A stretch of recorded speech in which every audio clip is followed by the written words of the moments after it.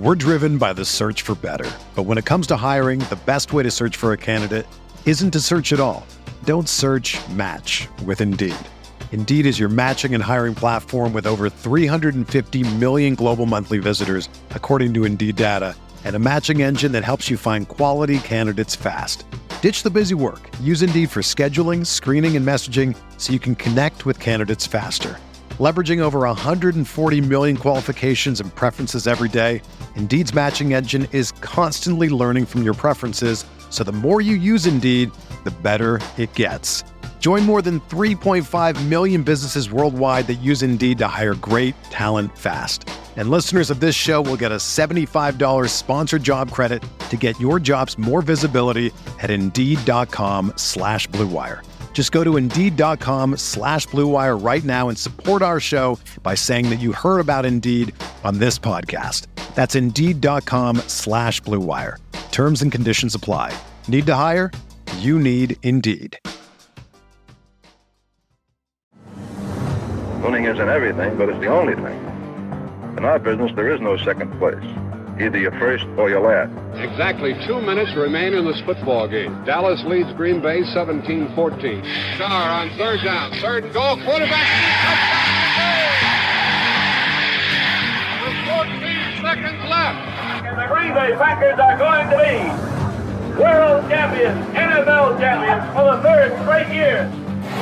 Starr lays it up for Freeman, and it's incomplete.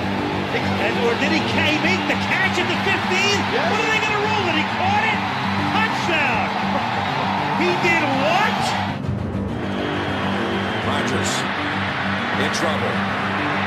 It's going to get there. He turned 32 yesterday. Does he have a vintage moment in it? In the end zone, it is caught for the win!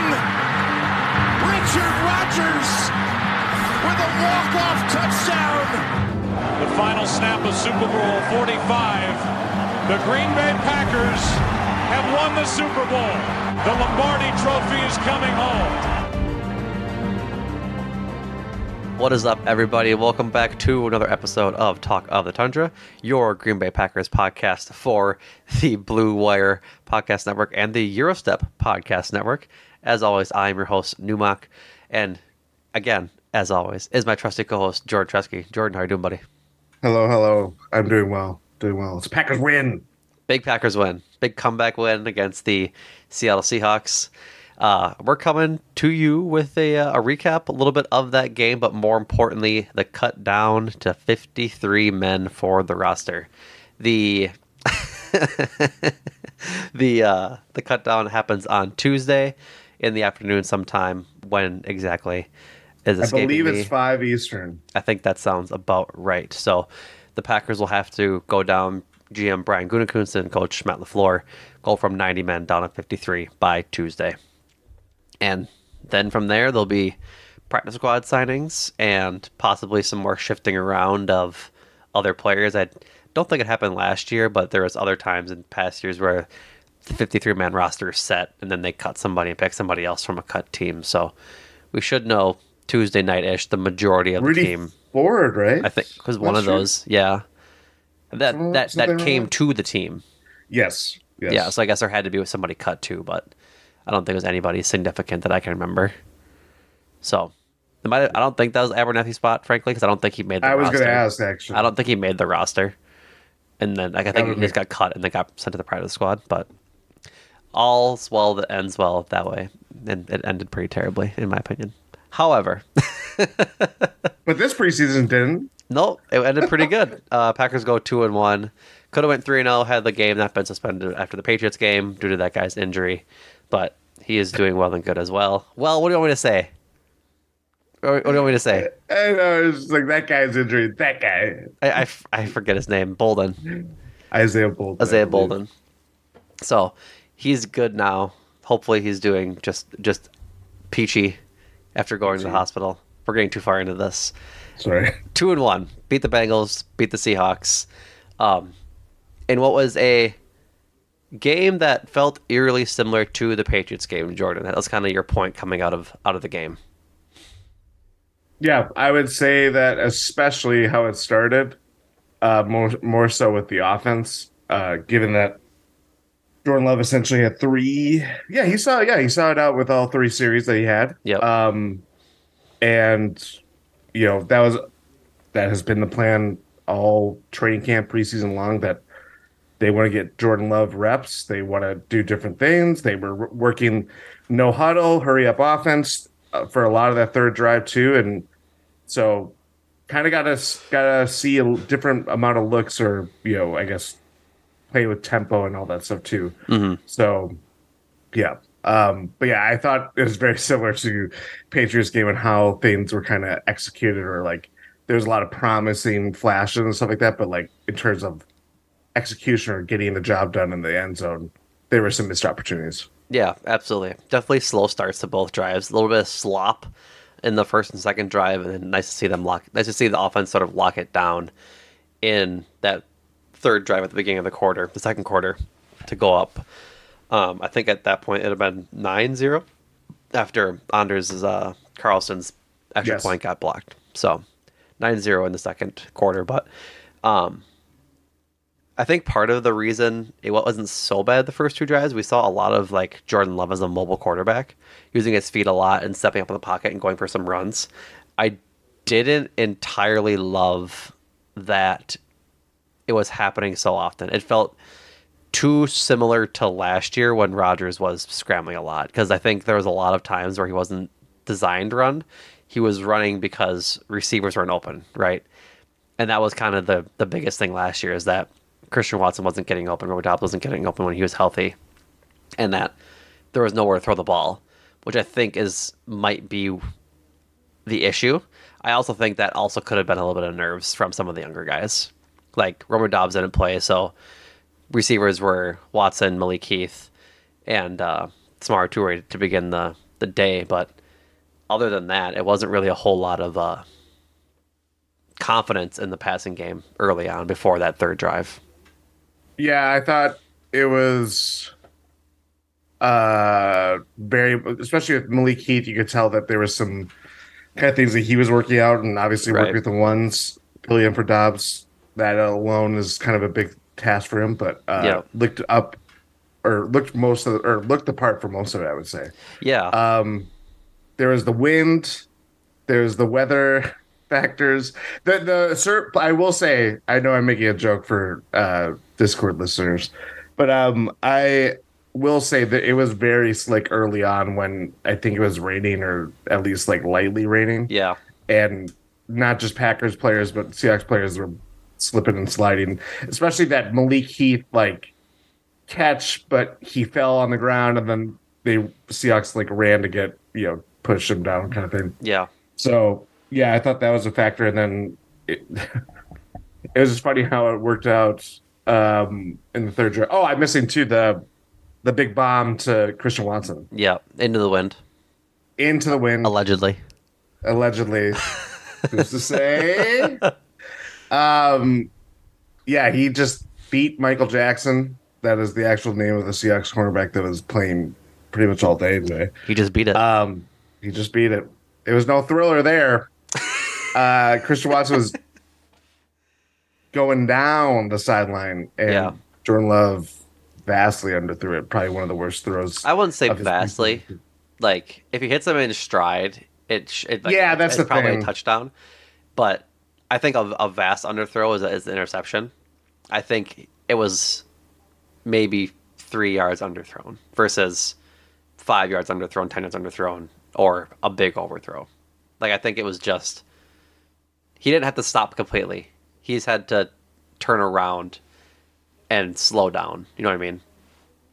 I think if he hits them full bore and in full stride, it's a touchdown. But it wasn't that throw.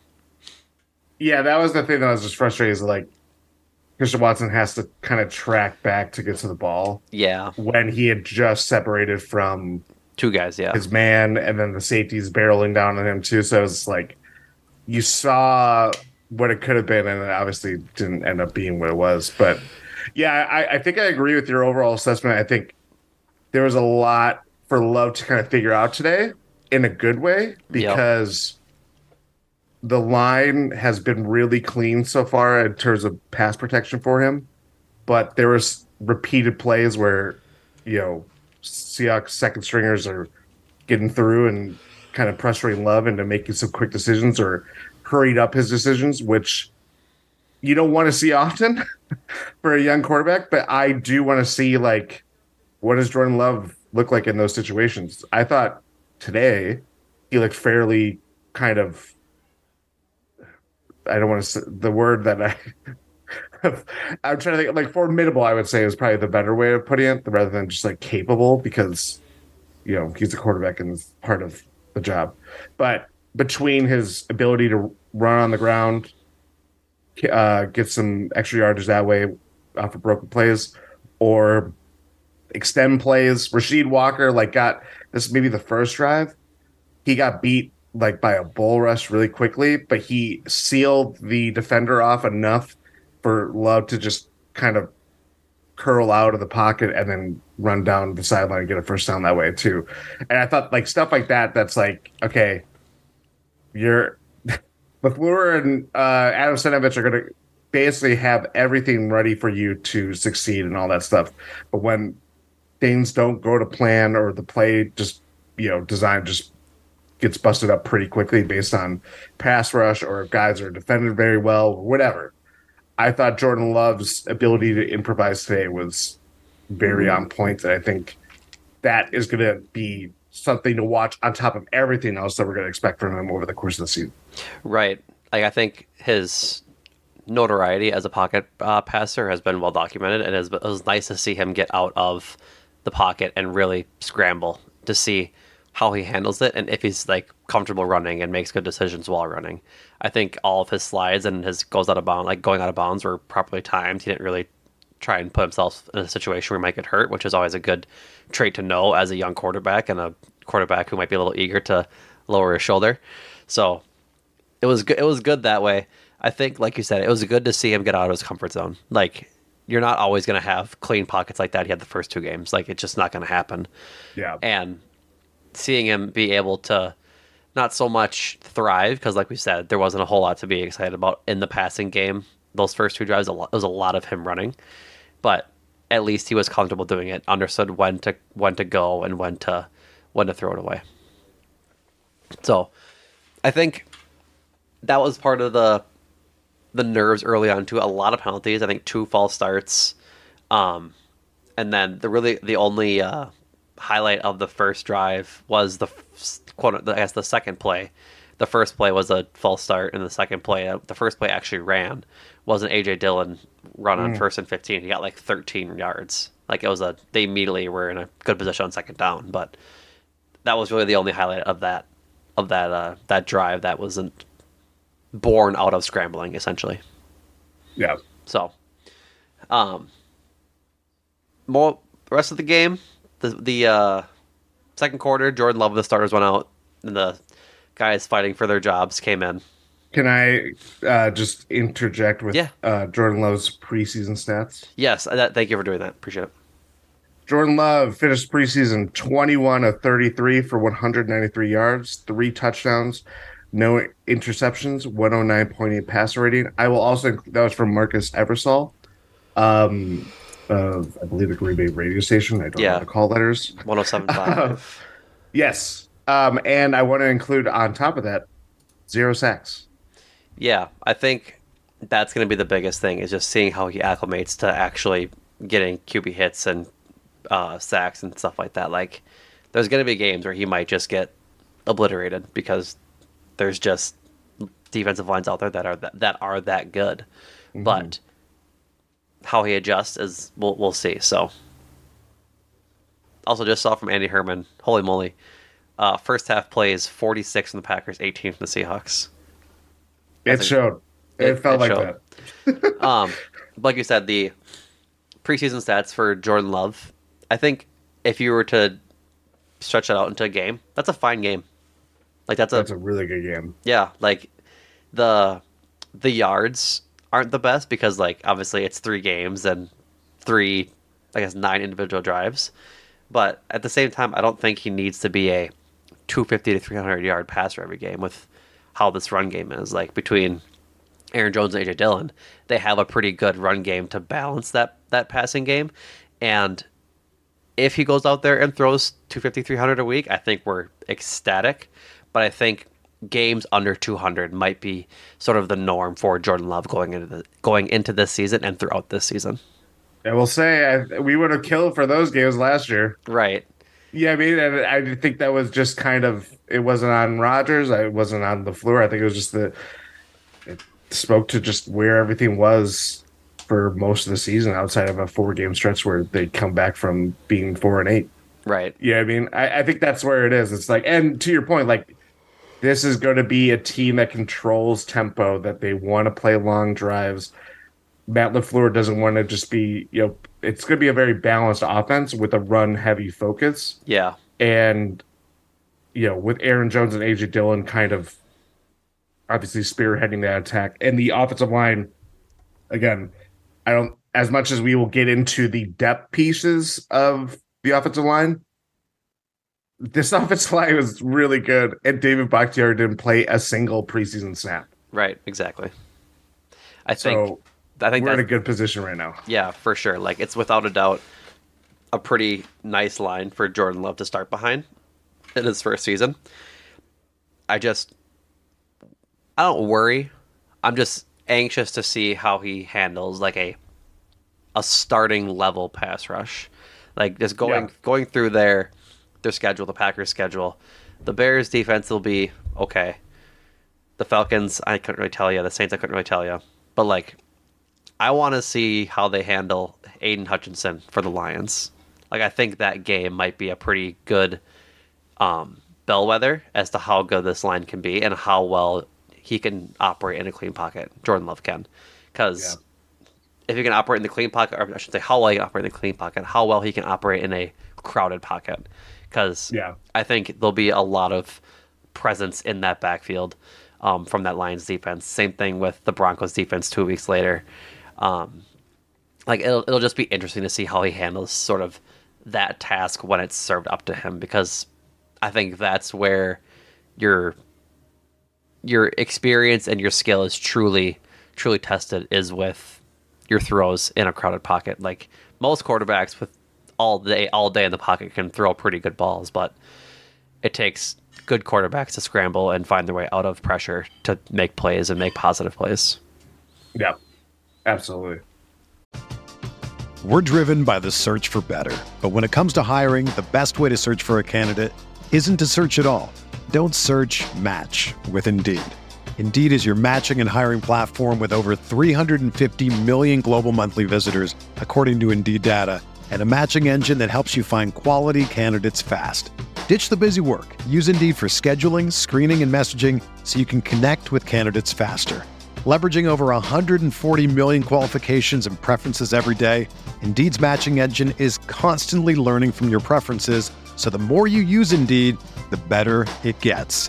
Join more than 3.5 million businesses worldwide that use Indeed to hire great talent fast. And listeners of this show will get a $75 sponsored job credit to get your jobs more visibility at Indeed.com/Blue Wire. Just go to Indeed.com/Blue Wire right now and support our show by saying that you heard about Indeed on this podcast. That's Indeed.com/Blue Wire. Terms and conditions apply. Need to hire? You need Indeed. Whether you're a world-class athlete or a podcaster like me, we all understand the importance of mental and physical well-being and proper recovery for top-notch performance. That's why I'm excited that Unified Healing is sponsoring podcasts on the Blue Wire Network. Unified Healing is a new and super innovative global network of wellness centers powered by Energy Enhancement System, or EE System. If you haven't heard of the EE System yet, then you'll want to listen up. This technology promotes wellness, deep relaxation, purification, and rejuvenation. Wherever you are across the globe, access to a center is easy and affordable. Interested in experiencing the EE System technology for yourself? Go to unifiedhealing.com/Blue Wire to learn more and find a center near you. That's unified, UNIFYD, healing.com/Blue Wire. No material or testimonials on the Unified Healing website are intended to be viewed as medical advice or a substitute for professional medical advice, diagnosis, or treatment. Always seek the advice of your physician or other qualified healthcare provider with any questions you may have regarding a medical condition or treatment, and before undertaking a new healthcare regimen, including EE system. The rest of the game, Sean Clifford comes in, looks like the gamer he is. A couple of nice threaded passes that weren't caught, but still nice passes regardless. Good runs on scrambles where he needed to go, just like Jordan Love had. I think he was named second starter or the second QB earlier this week by Matt LaFleur. So Alex Magoo is officially probably out or practice squad guy, but for sure not the second guy because they'll probably only keep 2 on the roster. But yeah, Sean Clifford, he was good all preseason. I think he's going to be a pretty serviceable backup. Hopefully we never see him. Yeah, it's like you won the job, so just sit tight. Sit tight for about 4 to 5 months, maybe even 6 if the season goes that long. But yeah, it's well deserved. He played well. Today I would say it was probably his worst game, but I don't think that was any fault of his own. I think it was just that's a common thing that we'll talk about later with other players. I think today was like everybody's worst game of the preseason. Like I don't besides which I will take. Which we'll take. Actually, I will say instead of one person. I will say like Benny Sapp, the guy who got the interception. He had like a good game because he had the interception. He did have a good one. But we'll guess. Are we getting to that later, Jordan, as to who that person is? We're going to talk about him now. Let's talk about him now. Go ahead. Anders Carlson is my kicker, and I'm very glad. We knew the first part already. We knew he was your kicker already. I know, but there's this level of consternation. I saw some articles written by Packer fans, and they're very well written, and I respect opinions and all that stuff. I see Mason Crosby's still practicing out in Tennessee and flipping his phone and showing he can kick it. His leg strength isn't a problem. He's fully healthy, and God bless you. But my man Anders. He hit a 57-yard kick today, field goal. Would have been good from further. Distance-wise. I believe distance-wise. Let me see the other distance of his other field goal. Like 42, 43? 42, 43 sounds right. I'm trying to see it as well. And yes, he had a blocked extra point. Not on him. No, the guy was untouched. Yeah. It was a super good jump. Everything like that. I get it.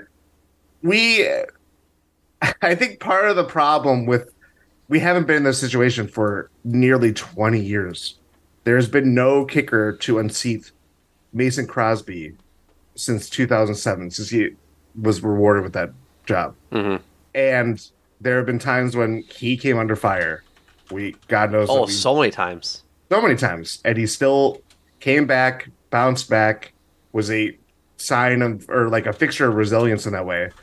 In the hardest, you're a specialist. You're expected, every time you go out on the field, you're expected to make a kick, regardless of circumstances, distance, someone doing their job ahead of you, and blocking someone so you have the perfect pocket for you to kick a field goal. Mm-hmm. And I think part of the thing for me now that, I'm really paying attention to Packers stuff a lot more than I would, in part because I co-host a podcast, but also based on this year because everything's very new. And again, we just haven't been through this. And I think we see so much of practices and how people do in them, especially when it comes to specialists and kickers, and to know that, yeah, he went 2 for 6 in the practice. It is data that you have to keep in mind, but also I would say probably reward more of the data that happens in preseason games, or something that's more closely resembles what it's going to be like on Sundays, Mondays, right, occasionally Thursday.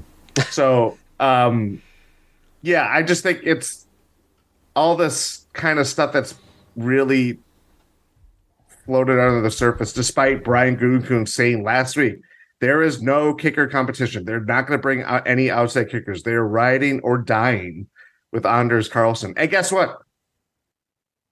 Grab me a seatbelt. I'm ready to ride because he can kick it really far. Yeah, I think his initial beginning of camp was worrisome. I think he still has worrisome practices. I think he might be just a case of the classic kicker that just sometimes they have the yips. Like, and whether that's a holder thing or it's just a process thing, he clearly has the talent to be a kicker. He has the leg. He has the aim from distance. I think the biggest thing is just getting into routine, and that comes with time. You can't expect a guy to have that routine as a rookie kicker to just come in and start booting. Like, these guys need some time to develop, and like I think kickers are less understood than most positions as like a casual fan. Yeah, because it's a very solitary thing. Right. They were talking about that on the broadcast today, that the most like lonely positions in football are kick returner, punt returner, kicker, and punter. Like it's even long snapper, I would say too, because it's just you. Yeah. And but you have such, like, we talk about quarterbacks and their overall worth to a game or their value, and they, that's what makes football so interesting, is that you have these little clusters of players that can really influence a game, whether it's good or bad. Like, a kicker can win a game and can also lose a game. Like, overall, it probably evens out. But it's the times where, when you're depending on it in a playoff game and in a playoff setting and all that stuff comes up, and you're just like, you're riding on this guy's leg strength that has nothing else to do with how football is played any other circumstances. Yeah. I think that's what makes it interesting to me, as much as we want to be like, go for two and get as many points as possible and blah, blah, blah, blah. So it's like, I don't know. I think I like that dichotomy of some guy's foot. Yeah, everything rests in some guy's foot. Yeah, and I think that's sort of the beauty of football, and also the maddening part of football. Like, I saw a TikTok today of it was some guy on the Vikings, wasn't a recognizable face. I think he might have been like a backup some player, but talked about he was on the team when Blair Walsh missed that 27-yard field goal, and I guess Mike Zimmer went into the locker room and tried to do like, hey, it's not Blair's fault. Like, we all lost that game. We all could have done things to make that game go better. And the guy said he thinks Everson Griffin stood up and just started bitching out Zimmer that it's not all everybody's fault, that it's just Blair's fault. Because it's the playoffs. Season's over. Like, you're done. Like, there's inherent rage that comes with that when you lose in such a heartbreaking fashion. But yeah, it's a lonely job. And that Blair Walsh, classic case of a kicker that was very good for very long. And Scott Norwood. Yep, Scott Norwood.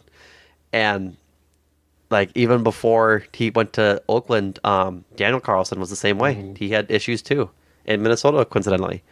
And now he's one of the best kickers in the game. So I think it takes time for these guys. And you're happy to see that through thick and thin so far, he's bounced back in certain areas. Like, he hasn't really had a terrible game. The two misses, I think, on the extra points in Cincinnati weren't great. But he still made his field goals, as well as against the Seahawks. I think he was pretty solid. Or against the Patriots, I'm sorry. Patriots, he was pretty solid as well. He has bad days in practice, but that's just how it is. Like, the last preseason practice ended with Anders Carlson kicking a field goal. And all the players were around him. They were splashing water on him. They were yelling and screaming. And it was all set up in this tweet. I think Andy Herman and everyone else talked about it. Oh, yeah. That it was set up to be like, all right, you're the guy. And he missed it. And then someone on offense came through and said, give him another chance. They did the same thing and he hit it again. So, flip a coin. I think that you have a better chance of picking heads or tails than you have Anders Carlson kicking at this point. But I think he has the tools to be a good kicker for the next pretty good while. It's just getting the mental game down, which he has pretty well, and just getting the mechanics and getting that repetition in to become a good kicker. I think repetition, the mother of all skill, will be a big thing for him, as opposed to actual leg power or mental toughness. He's got both of those in droves. Mm-hmm. That was a long discussion on Anders Carlson. I was like, almost 10 minutes. It's necessary. He brings out a lot of strong opinions. Does he make the roster? No one else is. No They're one not else is bringing back going. Jerry Kramer to kick field goals. For what it's worth, I do think Mason Crosby might luck into a job.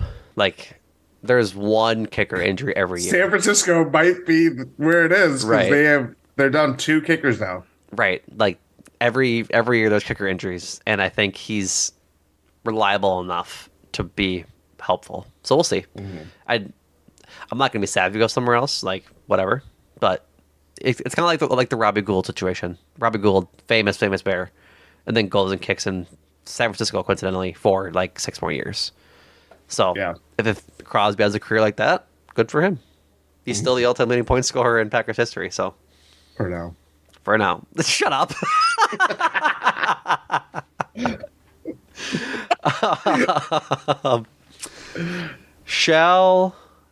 I guess, do you want to keep talking the rest of the Seahawks game? Is there anything else? Like, I think general vibes were just like fine. It was a little bit No one got nervy. hurt? No one got hurt. That's Royce Newman got hurt and came back. Tell me how you really feel, Jordan. But yeah, I think it was fine for the most part. A lot of what I wanted to see kind of is what I saw, but not to the extent I want to. I'm kind of teasing for our talk about later when we cut down. So I guess, do you want to start cut downs? Okay, I lied. We can't start cut downs yet. Surprises and disappointments, Oh, yes. which might be a good lead-in 30 seconds later into the segue of your disappointment of the guy that got injured. Spoiler alert. Jordan wasn't the most happy with Royce Newman. He had 2 penalties today. One a false start and one a holding that was maybe the worst holding I've ever seen in my life. Because it wasn't like he was actually the aggressor. He had space and he was like kind of like the lead blocker for, I believe, it was Emmanuel Wilson. It was. And the guy just took an angle where Royce Newman was overextended, and it was like, how did that happen? Yeah. You weren't the one being seized on. You were seizing the other one. You know what I mean? Like, in terms of pressure. And it's like, we'll get into his status on this roster, but man, like, it is just, I don't know. I haven't seen or can remember an offensive lineman for the Packers that has kind of fallen as much as him, because he was a very capable, formidable rookie, and then it's just been downhill from there since the 21 season or 20 season. Can't remember. Yeah, I think it's 20. But Yeah, I think that's right. Yeah. yeah, I think, and we'll talk about him in a little bit as well, but he's clearly the backup of backups when it comes to like where his spot is on the line. He probably maybe could start on like a bad team, but I think he had a promising camp 1 year and has never really been able to put it together, which is unfortunate because he, again, just showing 3rd round pick too, like a couple years ago. Like, Yeah. it wasn't like that. It would be a little. I think the context of this would be a lot different if it was like, okay, like Jake Hansen, for example. Yep. He was a guy that had battled through injury, didn't really get to play all that much, but was rostered for the last 3 years. Packers just cut him this week and put him on IR. He clears waivers, then they release him outright with an injury settlement and stuff like that. Right. They clearly invested time and all this stuff to develop him into, a capable backup offensive lineman, but Yep. it just hasn't worked out. And I think expectations for him weren't the highest because he was a late draft pick and all that stuff, and obviously had a lot of injuries that proved insurmountable in terms of finding success in Green Bay. Right. It's a lot different with Royce Newman, who was a higher draft pick, had shown signs of promise, proved to be capable, at least in regular season games, for a little bit. And then it's been just kind of poof, gone.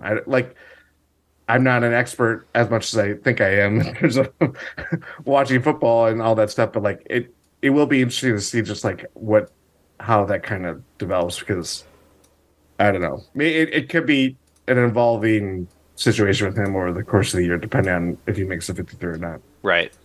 Right. I guess for me, my biggest disappointments today were I really wanted to see two big games out of two guys. I wanted to see a huge Emmanuel Wilson game and a huge Brenton Cox Jr. game. For the most part, because starting with Emmanuel Wilson, I think he has to do more than he's expected to do to earn that roster spot on the 53-man roster ahead of Patrick Taylor, who was a third back last year. And so he didn't do like terrible today. I think he had like 50 yards. 17 carries, 49 yards. Yep. 2.9 yards per carry. Did he have any receptions? I think he had like one or two, but not too many. No.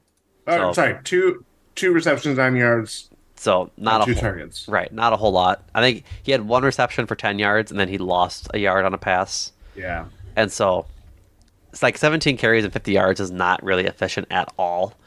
And had a couple runs where he got daylight. It was a lot harder for him. Yeah, it was a lot harder. And he got like snaps with the ones this week, which is exciting. And so like I didn't really see him do a whole lot with his snaps at the ones. A lot of his big runs came in like the second and third quarters, which is interesting. And so, like with the ones, had he had like a pretty awesome couple of drives, I think he might have been able to beat out that Patrick Taylor for that third spot. But this wasn't really all there. It'll be interesting to see where he lands. But we'll get into where our roster predictions for running backs a little bit. But then same thing with Brenton Cox Jr. Had another nice game today. He was playing the run quite nicely, but never got home. And I think that was like the one thing I needed to see from him in this game was get a sack, get 2 sacks. And I think you've definitely cemented your spot. 2 tackles, 1 solo tackle, 1 tackle for a loss, and 1 pass deflection. So he was around. Like he was all over the ball today. Like I was watching him specifically. And it was a good game, but I think he needed to have a great game again to really cement his spot on the roster going into Tuesday. I guess, did you have any opinions on Wilson or Cox? Wilson, I thought it was a lot harder. I thought it was also just kind of weird how he was being deployed because he was filling in for AJ Dillon as a pretty quick. It looked like or felt like it was going to be a pretty quick game for AJ Dillon. Then AJ Dillon comes back out near the end of the first quarter, going into the second quarter, and it wasn't quite sure what it was or anything like that, and didn't see much of it. Emmanuel Wilson was Patrick Taylor filling in, and he had some nice plays himself. And it was just kind of like I think AJ Dillon coming in the second quarter, or at the end of the first quarter, was them running their 2-minute offense. Oh yeah, that's right. Yeah, that's a good point. Like the starters were still in and they were driving. Like getting them in and having that 2-minute offense, I think was the plan there with how it shook out. That's a good point. But yeah, it was more of like if this he might be a casualty of higher expectations or setting expectations higher early and then it just kind of going like diminishing. Yeah, I think that's a great point. Like I think again, ideally he's a practice squad guy and he just works all year and then comes back into camp next year and solidifies himself as a guy and is getting home more often. Like he's a rookie. He got dismissed from 2 programs. Like he's raw. Like I think he might be as raw as Lucas Van Ness is. Like I think they both have. Wait. Are you talking about Brenton Cox? Yes. Oh, I was talking about Emmanuel Wilson. Oh, sorry. Disclaimer, folks. I am sick and my brain is fried at the moment. Gotcha. My apologies.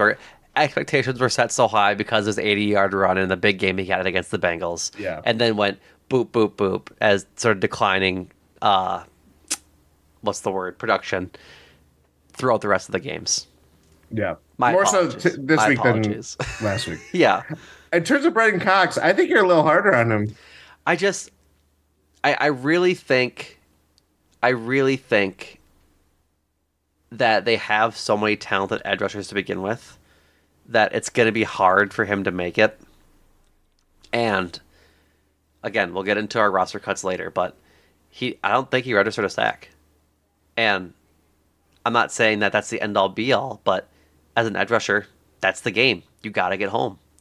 And a pass deflection is nice, and being able to play the run is nice. Like, he did a good job in pursuit today against the run, but I just really hope he does make the roster for the sole fact that I think he could do very well in the system, just learning from Rashawn Gary and learning from Preston Smith and learning from the rest of the guys on the team, honing his skills, and then really exploding next year. I really think that's a possibility for him if he is still with the organization next week. I just needed him to get home. He didn't have any like huge impact plays. He showed a lot of strength and like talent at the position, but he didn't. At the end of the day, he didn't make impact plays, and I think that's the problem. Is that if you're going to keep an undrafted rookie free agent, they've had to have shown something in games to be worth keeping. It's not like he's going to play anyway. He's probably edge rusher 6 if we're going that way. But it's still, you still have to be able to get home at least once, in my opinion. I think it's fair. But I don't know. I think has shown substance. I agree. And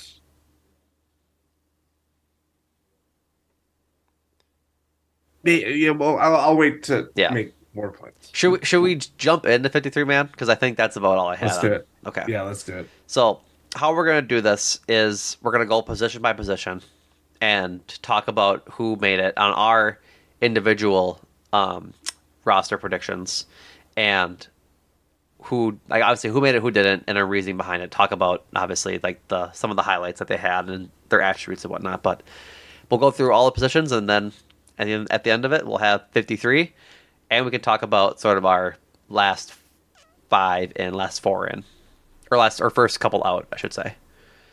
Let me do one thing here. I guess let's start with quarterbacks. Obviously, Jordan Love and Sean Clifford, right? Yep. Pretty simple.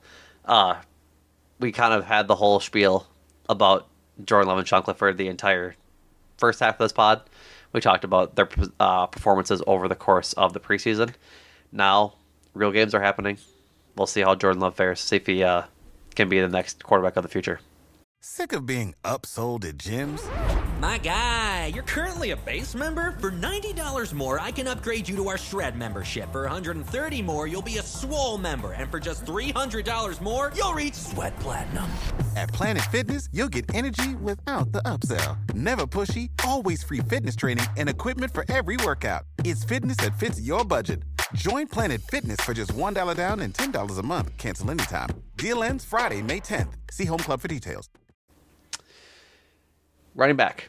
This is where we have our first tough decision. Aaron Jones is a lock. Yes. AJ Dillon's a lock. Yes. Who is your third running back? My third running back is Patrick Taylor. So I had Emmanuel Wilson there when I made this last night. Oh, same. Also. But when the game started, Emmanuel Wilson didn't do a whole lot for himself, but Patrick Taylor did a whole lot. Patrick Taylor had a nice game today. He was catching good balls. He was running the ball pretty well. Patrick Taylor, 6 rushes for 24 yards and had 1 catch for 8 yards. But he just looked fresher and more, I guess, athletic than Emmanuel Wilson did at times. It's not going to happen. It will never happen. But this could be a situation where they keep 4 running backs. If they want Patrick Taylor for his special team capabilities and more Emmanuel Wilson for his running capabilities, I could see that happening. I don't think it'd be the smartest thing to do, but I could see it happening. But ultimately, I think Patrick Taylor sort of earned himself that job today with his past work on special teams and present work on special teams, as well as just how well he ran the ball. It makes me really sad. I want Emmanuel Wilson to be that guy, but ultimately, he's not. At least in my prediction. Who knows? But Tyler Goodson, Lou Nichols, and Nate McCrary all also off the roster. Obviously, Alex Magoo also not making it. I think Magoo might get a practice squad deal, though. I think he kind of has to. I think so, too. I think he kind of has to.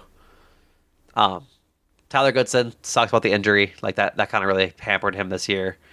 Lou Nichols also hammered by an injury. Like, that's tough for him. Nate McCrary had a good game today in garbage time. Scored a touchdown. Yep, scored a touchdown. Scored one of the 2 touchdowns. So, all in all, I think he's fine. Like, who knows if he'll find a job somewhere else, but we'll see. It's all right. So, that's our first... Or no, we agreed. Patrick Taylor is the third running back. So, I'll keep my fingers crossed on Emmanuel Wilson, but ultimately, I don't think he makes it, sadly. My receiver, I think we're in lockstep here as well. Christian Watson, Romeo Dobbs, Jaden Reed, Malik Heath, Dontavion Wicks, and Grant DuBose. Yes. 6 wide receivers is fun. A whole lot of fun. Romeo Dobbs down with a hamstring injury, did not play in the Seahawks game. But I think we saw a lot of good from Jaden Reed and Malik Heath. Like, I know you're big on Malik Heath and his boiling piss, but he makes plays. He does. He's got great hands, and Jordan Love was effusive of his praise. Same with Matt LaFleur, Sean Clifford.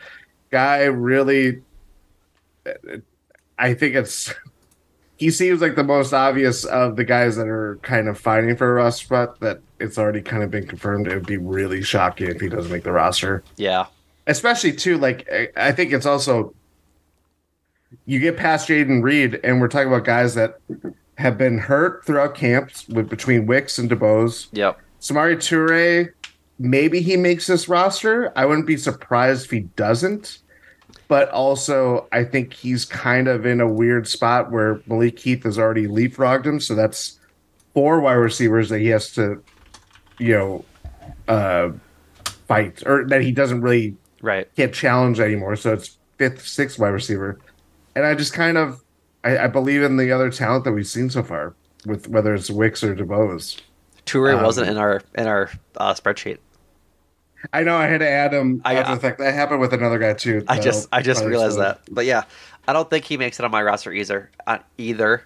Mostly because it hasn't really developed. Like, I think he has some sort of talent, but like you said, Malik Heath has definitely leapfrogged him, and he didn't look natural as a punt returner. Like, he just didn't look like he had sort of the wherewithal to be a confident punt and kick returner. And that's not something I'm really looking to experience again coming out of the Amari Rodgers debacle. Yeah. So, Toure, maybe practice squad guy. I think they might just cut him. Like, we might just be there at this point with him. Yeah. You think so? Yeah, that might be a tougher sell. He was on the roster last year and got a fair shake, and then, we're going to put you on the practice squad. He might be like, well, just cut me out right, and I'll try to find a job. Maybe. It's up to him, honestly, but yeah, it depends. I could see Jadakiss Bonds on the practice squad.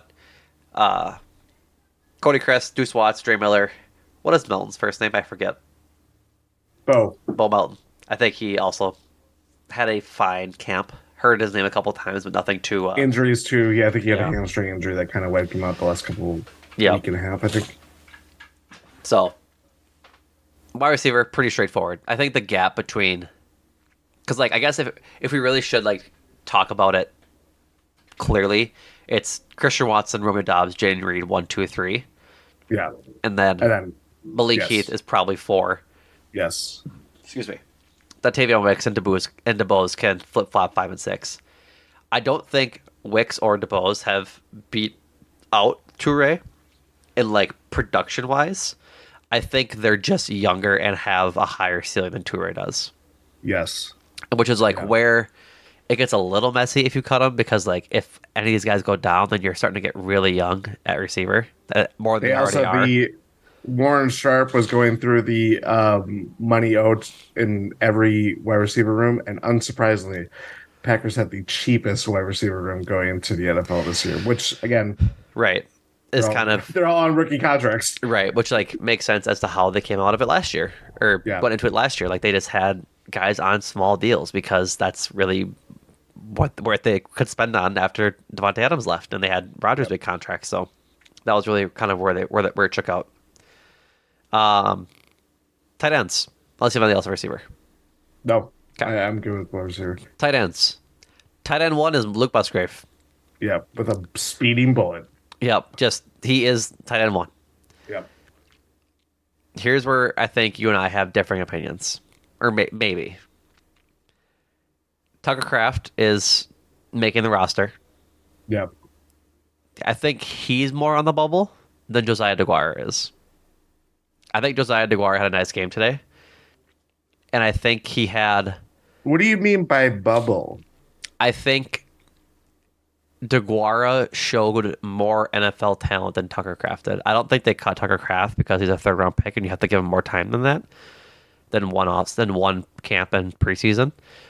But DeGuara had a lot of nice blocks today, and I think that's more useful to Matt LaFleur than his pass-catching inability has been lately. Like, we have Luke Musgrave now to be sort of that tight end that can go down the field. That was never DeGuara's gig. But just a really good blocker at this point. You mentioned today in the Discord, a lot of good blocks on like sweeps and just short passes to really open up some running lanes. Yeah, I think we also have to keep in mind Tyler Davis got hurt. He won't count towards the roster based on how they designate him to IR, or won't count as how it ever shakes out. Yeah, I do agree with you. I think DeGuara is going to play a lot more than Tucker Kraft will. Yeah, I almost called him a different Tucker. And then yeah, I just think I know DeGuara has his faults, and it's very easy. To be clear, if it was up to me, they would have cut him and signed somebody else. Which is still in play.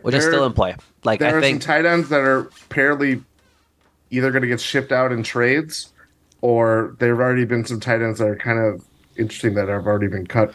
Whether it's been, I think, Dan Arnold from the Eagles. Not that he's like a world beater by any means, but like Mo Alley Cox is rumored to get traded from the Colts, and like I'm a big Mo Alley Cox fan. Like, he has, I want Mo all of them. he's a good blocker, but also has the opportunity to go and like catch you some balls and get some good touchdowns. Like, he was red zone threat, big red zone threat. So like, which is ultimately, I think, if Tucker Kraft has any value to this team this year, the immediate value, I think that is it. I just worry. I think I will say this about him. He had some plays today where he is a very good blocker. I think that is stuff that obviously that's part of why they drafted him in the first place, just because of his big body, is asked to do the little things and all that stuff. I just worry that he doesn't really pop as much as kind of the athlete, the receiver that the Packers kind of need. Yeah. And who knows, maybe I'm wrong. I think Tucker Kraft projects to be more of the blocking tight end than receiving tight end that Matt LaFleur really values in his offense, while Luke Musgrave is the opposite. Like, Luke Musgrave is a catch-first tight end. He's the toy. He's the shiny new toy. And Tucker Kraft is more the sixth lineman on the line. Like, going to be important in some big guy lineups or formations and big guy, I guess, like I said, power formations on like 4th and 1s and things like that. So Henry Pearson, Austin Allen do not make the team. So Austin Allen had a fine camp. I thought I saw him with a couple catches in preseason, but ultimately never really in the picture.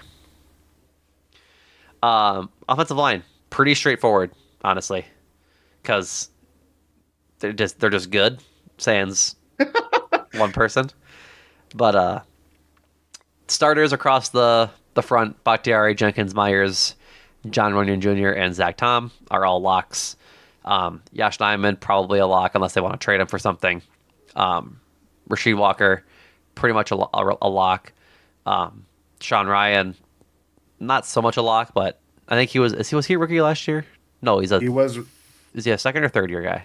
he's a second-year guy now. Yeah. So coming off of the suspension, I believe, trying to build off of a good camp and trying to really cement himself as a great part of this line. So he'll make the team. Royce Newman makes the team, and so does Caleb Jones. Caleb Jones, I thought, played well today for what it's worth. Today, being against the Seahawks, I thought he played a pretty decent game. And he had injuries too. Got hurt in this Bengals game and just returned to practice most recently. And yeah, he's kind of a project guy, but has 6'9" and like 350 or not more. He was a rookie last year. Yeah, and they rostered him too. Yep. And so they obviously see something and really are, again, they will see this out with him. Yeah. Yeah, I definitely think it's 10 linemen. Yeah, 10 linemen for sure. I forget MP's first name again. I had it just up. James. I want to say James, but I didn't want to get it wrong. James Empey and Cole Schneider, 2 backup centers, right? Yep. Ultimately don't make the team. I think that's in good reason, as we saw in the Seahawks game today. A lot of snaps at center for a lot of guys. They put, obviously, Josh Myers there, the starter. They've rotated in Zach Tom. They rotated in John Runyon Jr. Like, they'll have guys that can play center, whether they really want Josh Myers there or not. It's like, right? Good way of putting it. Right? Yeah. Like, yeah. We'll see. We'll see. So, special teamers, we'll get these done quite quick. Anders Carlson makes it. Ultimately, Pat O'Donnell, he makes it over Daniel Whalen. Like, I think Whalen's got a pretty solid leg, but I think you just take the vet in this scenario. With a young team, it's better to have a veteran punter who knows the game a little more versus. And it's really key to Carlson. Yeah, exactly. Holding. Exactly. But I think that, like, for me, it's that part, but also if you have a young team with a young quarterback, you're probably going to be punting more often than not. Yeah. Might as well have a veteran that can do it and try and pin you back further than Whalen can. And Matt Orzek is a long snapper, obviously. Defense. These are where the discussions are had. Who did you keep on your D-line? I had 5. Kenny Clark, Devontae Wyatt, Carl Brooks, Colby Wooden, and TJ Slayton. Yep. I also had that same 5. Ultimately, this group is going to be led by Kenny Clark, Devontae Wyatt, and like those two with Slayton kind of being in the mix as well. We'll see how Carl Brooks and Colby Wooden come in throughout the year. But being rookies, I don't think they'll get it ahead of TJ Slayton anytime soon. You know what I mean? No, and Slayton had some good plays today too. He had really good plays today. He'll be relied on in stopping the run, which is, again, the biggest question facing this Packers defense, I would say.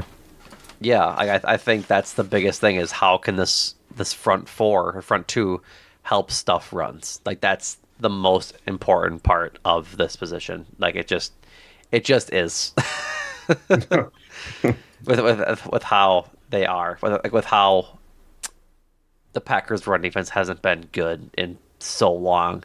If they just need to have guys up front that can do it, and if they can't, that's time for a new rotation in. Like, let's see if the next guy can do it. Like I said, I think that's really where it's going to be decided a lot of the time. Which means Chris Slayton. I really had to shove the roster up with all these last names on here. Jonathan Ford, Jason Lewin, and I'm missing the first name of Moultrie. Antonio Moultrie, I think that's his name. Thank you. I think Jonathan Ford showed flashes again. He was on the team. Was on the team last year, and yes, just I think the progression of Wooden and Brooks really kind of pushed him out of the rotation, which is the game. It's like you draft young guys, and if they really are good, you hope that they show out, and they've shown out so far as pretty quality players. Jonathan, I'm not Rudy Ford. Right, exactly. For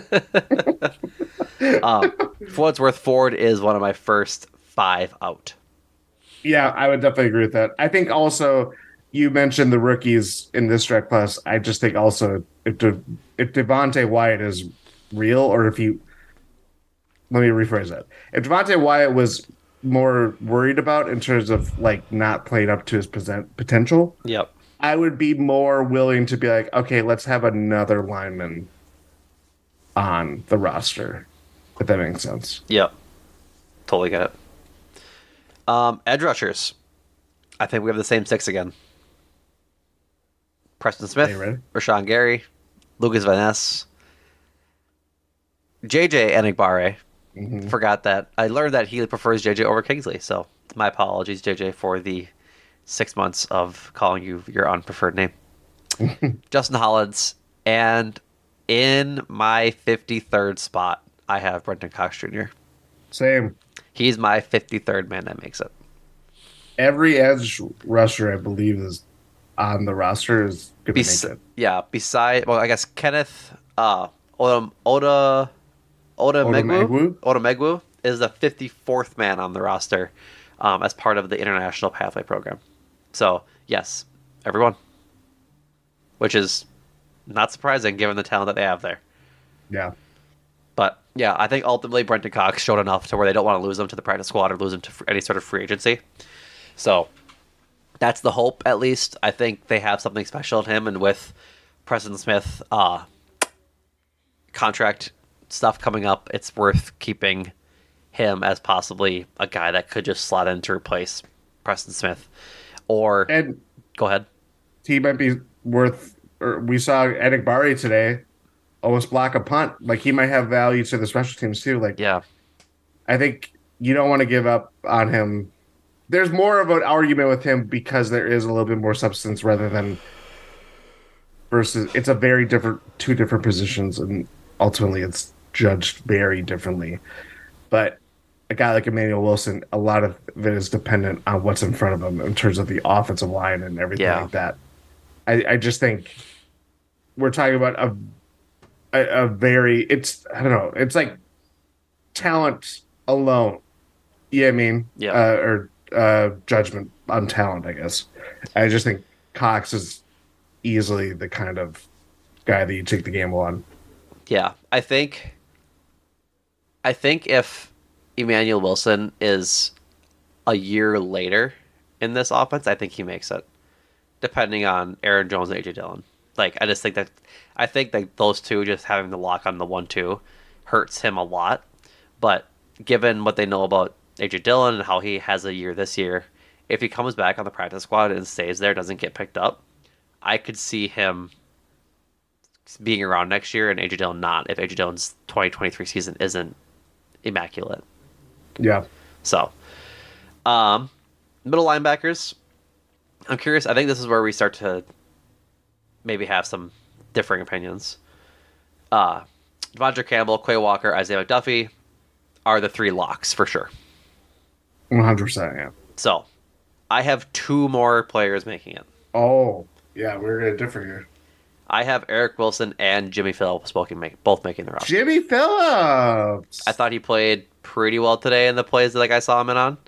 And maybe they don't keep 12 linebackers or 11 linebackers, but they kept 11 last year, or they had 11 play at some point, I should say. So how they shake out the roster will be figured out, but not making it for me is Tariq Carpenter, who had shifted to middle linebacker after just a weird career arc, I suppose. Aaron Mosby, the former Carolina Panther they picked up, and Marvin Pierre and Keyshawn Banks. Keyshawn Banks was one of my first 5 cut as well. Yeah, hopefully he sticks on that practice squad because I think he had a good preseason. Yep. Yeah, I'm only doing 4. Eric Wilson's my 4th. Jimmy Phillips, I think we talked about this pre-pod. Kind of guy that just kind of no one really. I suppose I kept up with Packers people that were in practice and all this stuff, or obviously watching the games too. And kind of largely anonymous to all this stuff, but you look at the box score, it's like, oh, he's got 6 tackles. Yeah. Oh, last game he had 7. Like, he was very productive and made good plays. It's just like, I do think it's a matter of linebacker probably being just a foregone conclusion, at least in terms of the top players. Yep. Maybe that changes. Yeah, maybe it changes, but yeah, for sure, like, Devondre Campbell's going to be there. Quay Walker's going to be there. Isaiah McDuffie's had a nice camp in preseason. Like, those top 3 are the guys that are going to play. Whether Eric Wilson and Jimmy Phillips get in there, different story to figure out. But, yeah, so you only have 4, right? Yeah. I'm curious as to who else you kept in the cornerback and safety room. Let's go there. The locks. Jair Alexander, Eric Stokes, Roswell Douglas, and Keyshawn Nixon. Yep. I think those are the locks. Those 4. I think these next, out of, I'm going to get this wrong, Carrington Valentine, Corey Ballantyne, Keandre Thomas, Shamar John Charles. Is it Tyler Hooper? Bill Hooper. Bill Hooper. And then Tyrell Ford. Also, this isn't updated with Hamilton, Elijah Hamilton, I believe it is, who they picked up during the week. Okay. He won't make it, so we don't got to worry about him. I guess, who are you keeping at corner? I'm going 7. Starting, you're at 7. Okay. Carrington Valentine, Corey Ballantyne, and Shamar John Charles. See, Jean Charles? Jean. I only have Valentine and Ballantyne. I cut Shamar John Charles and Keandre Thomas. I feel like I wanted Shamar John Charles to be good. Like, I kept seeing him on the field and making some plays. I saw a lot more plays of him getting burned. Yeah. And 6, they might need to keep 7 because, like, injuries happen a lot, and especially with the corners, like, if they play, especially with the position that's coming up. Right, exactly. But if they play dime, that's 4 corners and probably 2 safeties. Like, they just, if you're running out 4 corners until Eric Stokes gets back, that's Alexander, Douglas, Nixon, and Valentine. That's only 1 backup, and so they might keep 7. It might make more sense that way. I kept 4 safeties is where I'm at. I'm guessing you kept did as well. You did it as well. Yes. I'm trying to figure out. But I don't think I have 53, I believe. One of us might have done their math wrong. 2, 5, 11. We'll figure it out, but keep counting. So yeah, Shamar John Charles and Keandre Thomas both had good camps, and like fine, but just not the caliber of player I'm willing to keep. Like Shamar John Charles, I think ahead of Keandre Thomas is where I'm sitting, but ultimately I have projects at safety that need to happen. You have 53? Yeah. Alrighty. Good. Why don't you go through the safeties then while I count my 53 man? Darnell Savage, because there's no other lock. Rudy Ford, I believe, was not confirmed, but it's very likely that he'll be the starting other safety. I went with Anthony Johnson Jr., who I don't believe played today, and if I am wrong, correct. I think he did play. Did he? I think he had like a hit. I don't know if he registered a sack or like a tackle or anything, but I'm pretty sure I saw him on a tackle. But it's not showing me in the box score. But yeah, he didn't show up in the box score, and he had a knock in practice that it was kind of doubtful if he was going to play or not. Got it. And rounding out my safeties is Dalen Levitt.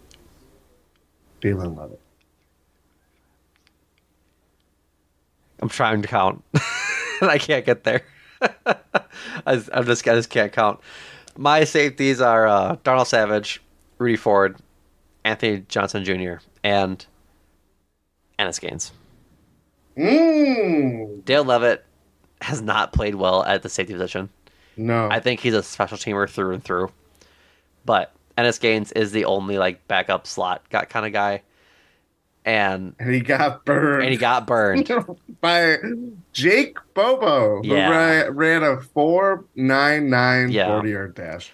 And yeah, I had Gaines going into this game, and Knowing the fact that there is no other slot guy that really kind of factors in this conversation, again, kind of throws more urgency on like how the cornerback position is going to work out. I think it throws more urgency into that top three and how they're going to handle the slot.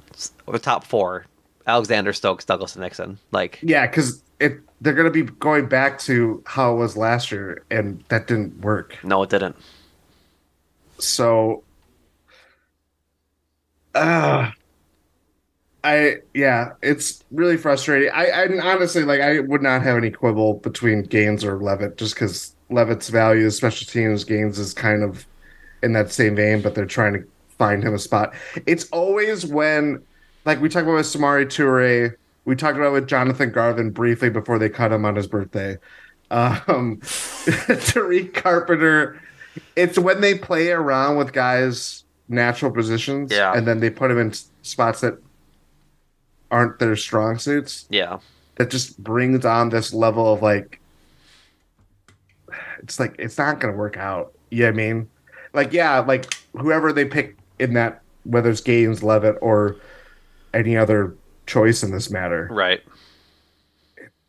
Do we know if they're going to see it out throughout the whole season? I don't know. I wouldn't put a bet on it. It's a good by question. any means. It's a good question.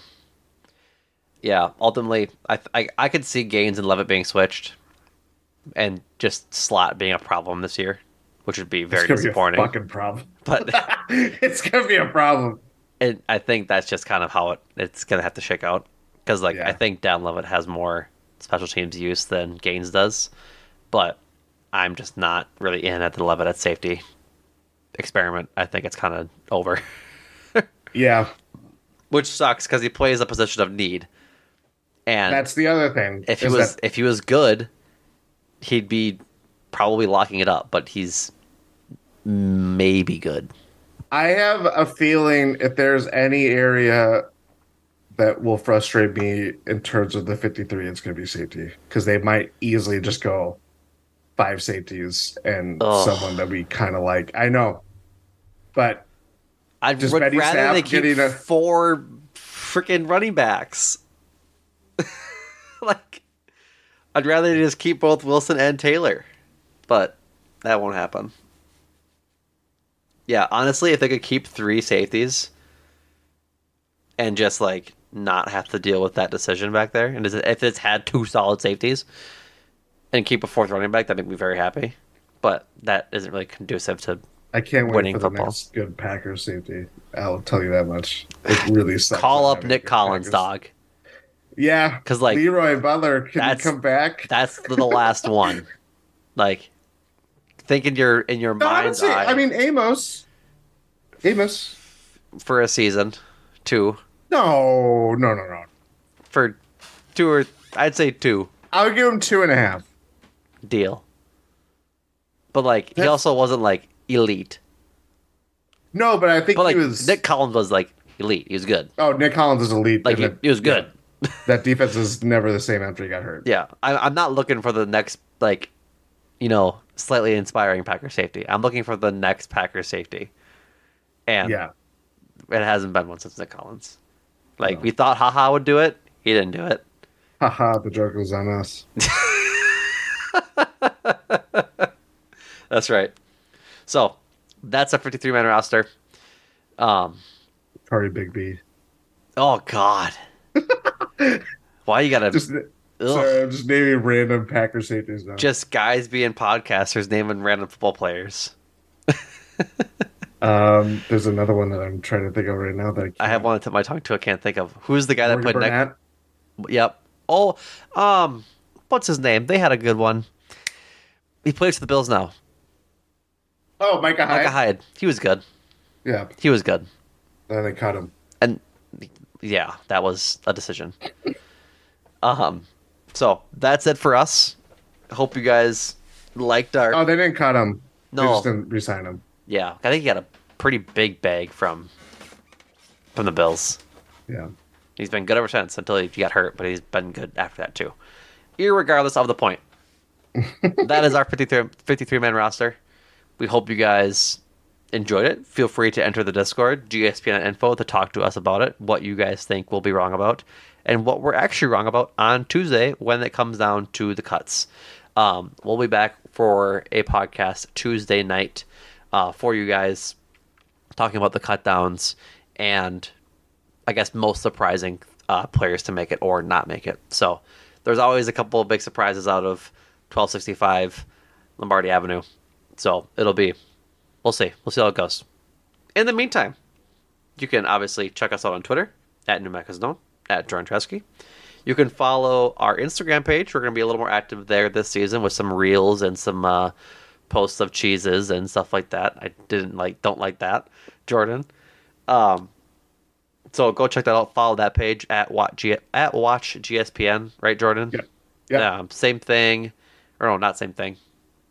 In addition, if you're trying to find something to do, you can go listen to the boys over at Cruising for a Bruising as they talk about the Brewers' playoff push and their recent sweep of the Rangers as well as the Minnesota Twins. Andrew and Adam do quite a good job that way, talking about all things Brewers. Go check out Make Time for This, also hosted by Adam and Andrew. I believe they had a new episode come out, but I'm not absolutely it's about certain. the movie Past Lives, which I've heard is very good. And I would assume that Adam and Andrew were glowing about it on the recent Make Time for This. And you guys can go check it out to make sure they did have a good time. Brother, I searched Make Time for This on Spotify to try and find the pod, and there's an audiobook that has a absolutely brazy headline or title. Yeah. You know what? This is your spoiler. If you have any kids in the car, I'm sorry. Jordan already said fuck, so I'm going to dive into it. Sex, explicit, erotic stories for adults. I don't know what what Make Time for This has for its keywords and its SEO, but imagine listening to that audiobook, dude. Can you imagine? That is nuts. Literally and figuratively. Sorry. We're off the rails. Check out your the namesake Eurostep with Ty and Rohan. They released a pod this week about the New York Times article about Giannis's future. As all things are Bucks and Giannis lately, there seems to be a lack of good news, but Bucks go win a championship this year, it'll be good news. So all things considered, go check out all the pods. They're all pretty dope, if you ask me. Yeah, check out the pods. Don't check out the audiobook. That was a free ad, but it's not a GSPN production. It's not a GSPN production.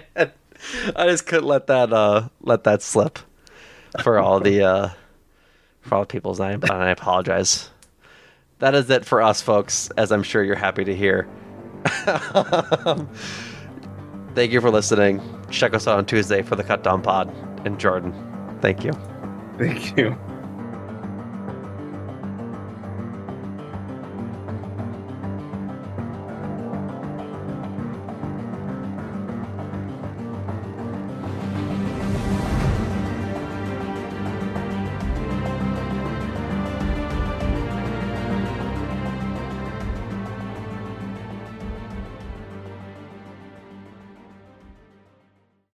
When you need mealtime inspiration, it's worth shopping Kroger, where you'll find over 30,000 mouth-watering choices that excite your inner foodie. And no matter what tasty choice you make, you'll enjoy our everyday low prices, plus extra ways to save, like digital coupons worth over $600 each week. You can also save up to $1 off per gallon at the pump with fuel points. More savings and more inspiring flavors make shopping Kroger worth it every time. Kroger, fresh for everyone. Fuel restrictions apply.